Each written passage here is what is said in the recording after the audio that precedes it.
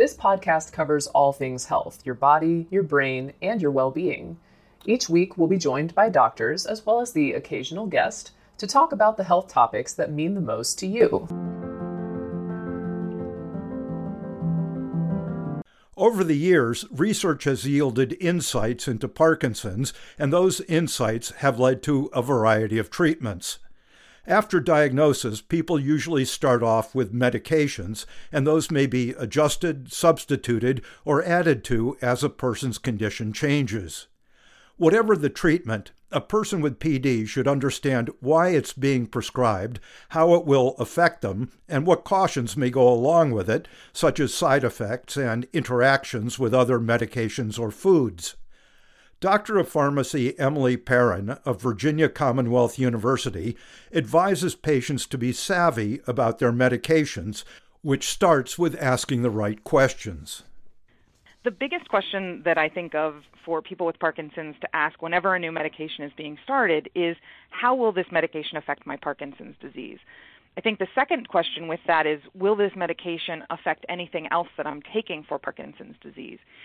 And the challenge here is that medications that are used for Parkinson's disease and for a variety of other reasons can all have interactions, they can cause side effects, and so we want to make sure that a person who's taking a new medication is aware of anything that might show up if they start this new medication.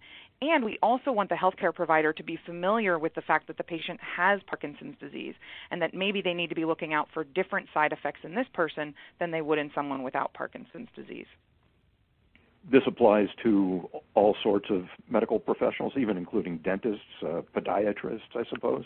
It does. It's interesting. I was just at the eye doctor the other day, and they asked me for my medication list, and I thought, oh, that's curious. But really, it is anyone who's involved in a person's care. And so that includes, as you mentioned, dentists. It includes eye doctors. It includes podiatrists. And every physician or nurse practitioner or physician assistant that you're seeing for primary care or for specialty care like neurology, gastroenterology, cardiology, and your pharmacist as well. I think the piece that sometimes gets lost in the healthcare system is that our systems don't talk to each other.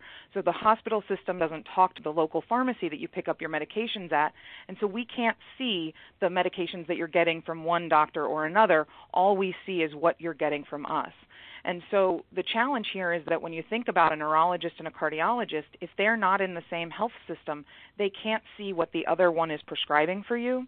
And so your medication list that you're providing or the contact information for the different healthcare providers that you're also seeing is really the gateway for your physician to know what it is that you're taking.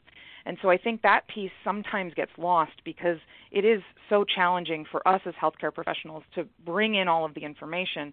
And so unfortunately, a lot of it falls on the patient or their care partner. The challenge here also is that different medications are going to affect different providers in different ways. So something like a dentist, if you are seeing a dentist and you're taking a medication that can thin your blood, that can affect the way that they're going to do surgery or if they're going to do surgery.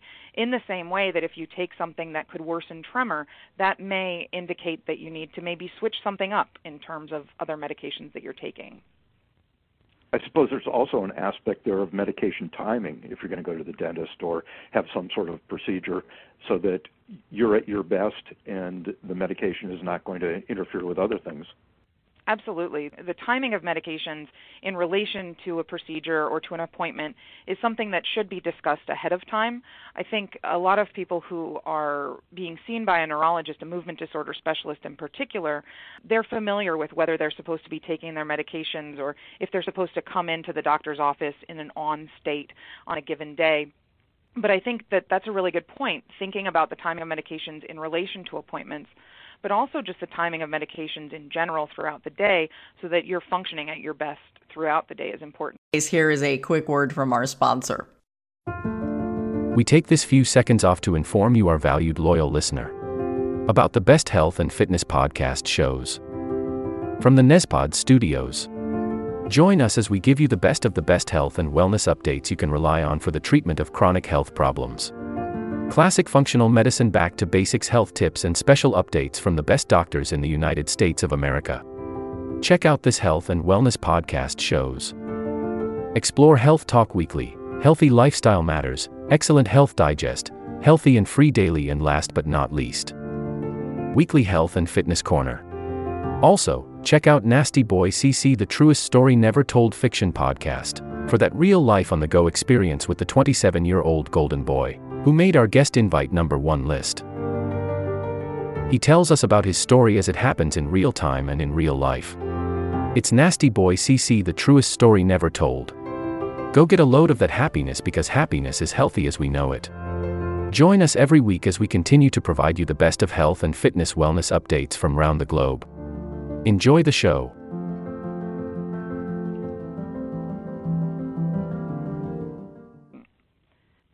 What's the importance of medication adherence, which is just sort of a technical term for taking your medication on time and as directed, and also in that regard, tracking your symptoms according to when you've taken your medication? I'll be honest, I'm a pharmacist and I know the importance of medication adherence, but I still struggle with it, and I think a lot of people do. It's incredibly difficult to have a lifestyle change like Parkinson's disease, where you might go from taking no medications to taking a medication 3 times a day or taking multiple medications.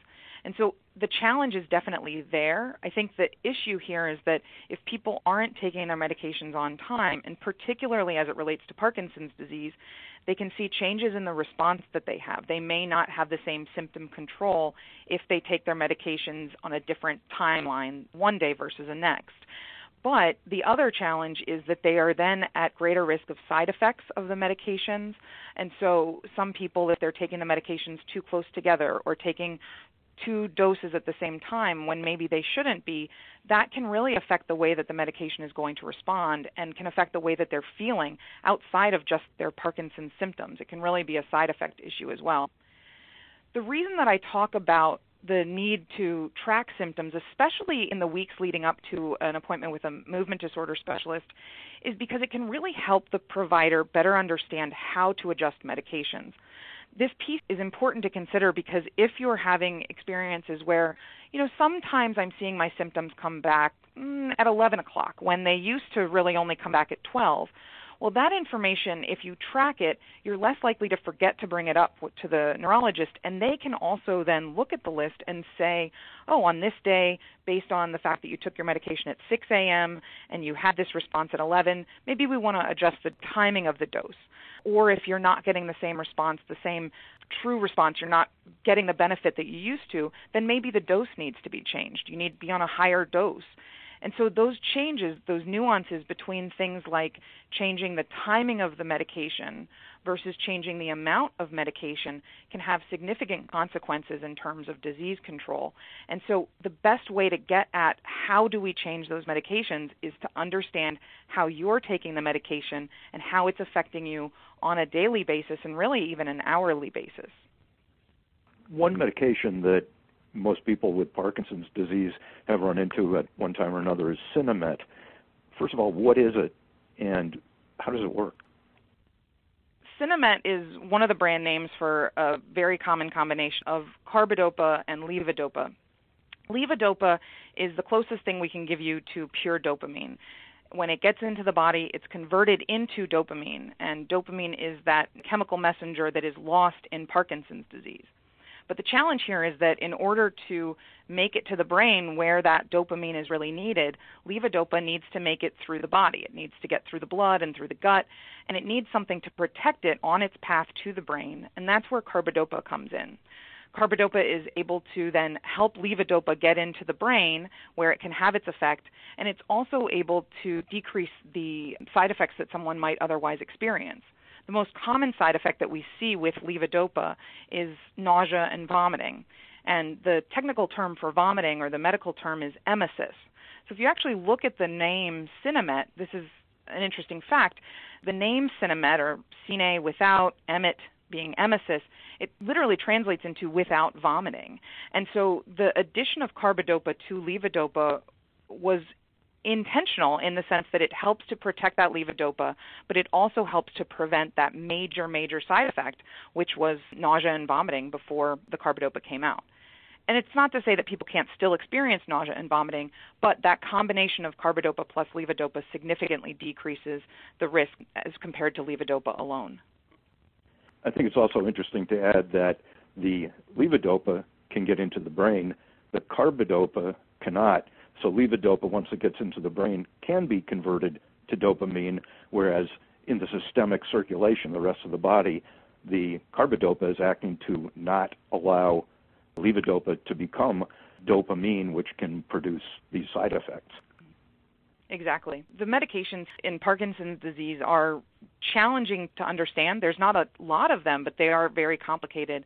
But that's a great point, that the functions of these medications are just really interesting, and better understanding them can help people, I think, better understand the disease also, and it helps make sense then of why am I taking these drugs together? Why am I taking them so often? Having this sort of information can be really helpful in just better understanding the why behind all of these medications. We hear about impulse control disorders with dopamine agonists. This is different from L-Dopa itself. First of all, what's a dopamine agonist, and how common are impulse control disorders? When I think about dopamine agonists, is to think of agonist as a key that's going to unlock a door. And so the same thing is happening in the brain. There's almost like a dopamine door, and you need a key to open it. And so the receptor that dopamine sits on, that's where dopamine would normally go if there was enough of it in the brain, and that's where the smooth muscle movements would come from. But in the absence of dopamine in the brain in someone with Parkinson's disease, we can use a medication like a dopamine agonist, which is going to sit in the same place, open the same door, but it's not actually dopamine. It's just mimicking dopamine, if you will. So the challenge here is that the dopamine agonists, one of the side effects that we see with these are what's called impulse control disorders. And impulse control disorders are certainly common in the general population, but are more common in people with Parkinson's, and particularly those who have taken a dopamine agonist. And with the impulse control disorders, we're looking at things that might include hypersexuality or gambling, shopping addiction, or it can be something like compulsive or impulsive gardening. So sometimes they lean on the bad side, but sometimes they're not so bothersome in general. But I do like people to be aware of them, because it is a side effect that sometimes can be uncomfortable to talk about if you're not aware that it could be being caused by a medication. What are some examples of dopamine agonists? The most common ones that we see would be pramipexole or Mirapex and ropinirole or Requip. Others that you see, rotigotine or the Nupro patch is a dopamine agonist, although it has less risk of impulse control disorders. And also apomorphine or Apokine, which is used really for a rescue medication, is also a dopamine agonist. Do you advise people when they go on one of these drugs that this may occur but is not all that common, or what to do if you do detect it? The challenge here is that the rate of impulse control disorders is pretty hard to predict. There are certain things that we can say certain people will have a greater likelihood of experiencing an impulse control disorder based on family history or addiction history, or if you're younger, you're more likely to experience an impulse control disorder, or if you're taking carbidopa levodopa and then a dopamine agonist is added. I think the challenge here, though, is that I like people to be aware that in some studies, up to 30% of people who have Parkinson's disease and are taking a dopamine agonist will have some sort of impulse control disorder. The rates vary depending on the study that you look at, but we do know that it's typically greater than 10% of people who will experience these impulse control disorders. The biggest thing that I talk to patients about is just to be aware that it might occur, because the biggest risk that I see is in not talking about it early on, and then someone having a financial issue or having some sort of impulse control disorder that's affecting their life, and they're not realizing that it could be caused by medication, and so they're hiding it or they're not talking about it, when in fact maybe we could go in and make some changes to the medication, or just have more conversations about how to overcome these impulse control disorders by other means that would really make the solution much easier to find. It's a fine line between telling someone that you might experience a side effect and having them be worried about it, but I also really tend to err on the side of I'd rather you know that this might happen so that you can feel more comfortable bringing it up if you do find that these symptoms are starting to show up. We've been talking a lot about medication. That's the whole theme of what we've been discussing. We've talked in a past podcast about the Aware and Care kit for people with PD to bring with them if they're going into the hospital. How important do you think it is, especially having a medication list when being admitted to a hospital? And I suppose part of that is how important is presenting a do not use list to the prescribers. I actually am looking at my Aware and Care kit now, and there's a great pocket card that's in here that has a list of medications that should not be used in people with Parkinson's disease, and also a medication list that's provided. And those two things alone can really be the difference between a successful hospitalization and a really challenging hospitalization. So I think that part of the challenge here is that not everyone is going to have a movement disorder specialist on staff ready to jump in when someone with Parkinson's is admitted to the hospital. And in reality, when you think about the fact that about 1% of the population has Parkinson's disease, when you hit the ER, the potential exists that the provider that you're seeing sees 1 in 100 patients or even less with Parkinson's disease. And so it may not be something that they're as familiar with treating as, say, high blood pressure or high cholesterol. And so having that list of medications to avoid can help us to start making changes early on and start avoiding these medications that are potentially incredibly common in the hospital. But if a provider who's maybe unfamiliar with Parkinson's disease has this list early, they can then make selections that are better for a patient and start hospitalization on the right step. As far as the medication list, this piece is critical. I've worked in a hospital, I've worked with people with Parkinson's disease, and one of the biggest challenges we have when someone comes to the hospital, particularly if it's an unexpected hospitalization, is that if we don't have a medication list, we don't start you on things that we don't know you're taking. So it'll take us a while, potentially up to a day, to call the pharmacy that you're using, to call the doctors that you're seeing, to even find out what pharmacy you're using or what doctors you're using, and trying to piece together a medication list. And so anyone with Parkinson's or who is affected by Parkinson's knows that you need your medication on time every time in order to be successful. And so if you're missing doses because we're not aware of the medication list, that's an incredible disadvantage then in terms of being able to participate in things like physical therapy or to be discharged on time. So I think those two pieces are incredibly important, and I'm so glad that you mentioned them. Is there anything important to add or that we've missed? Part of the challenge here is absolutely the medication list and providing that at every appointment. If you do it as a habit, it becomes a lot easier, but presenting that medication list, having it in your pocket in case there's an unexpected hospitalization, and also having a couple of these medication lists floating around, having a care partner with access to one. If you're using one pharmacy, that means that we have one list. We don't have to call multiple pharmacies to try to get information.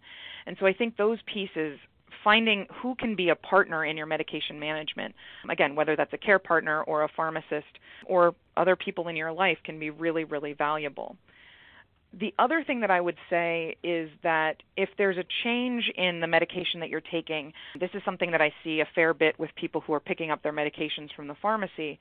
If there's a change in the color or the makeup of the drug and you're not sure if it's the right one, or if you notice that you're not responding in the same way that you used to, feel free to call the pharmacist or ask the pharmacist if this is the right medication.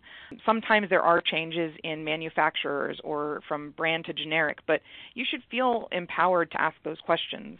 I always tell patients that you're paying for a service, whether you're purchasing a medication or you're paying for a copay at a doctor's office. And so it's okay to ask those questions and to keep asking questions if you feel like there's more information that you want or need. Very good. Thanks. That's a lot of information. I'm sure it's going to be very helpful just to keep in mind for people with PD. This will conclude the episode. Thanks for tuning in. If you like what you hear, please leave a comment and subscribe. Thank you. This will conclude the episode. Thanks for tuning in. If you like what you hear, please leave a comment and subscribe. Thank you.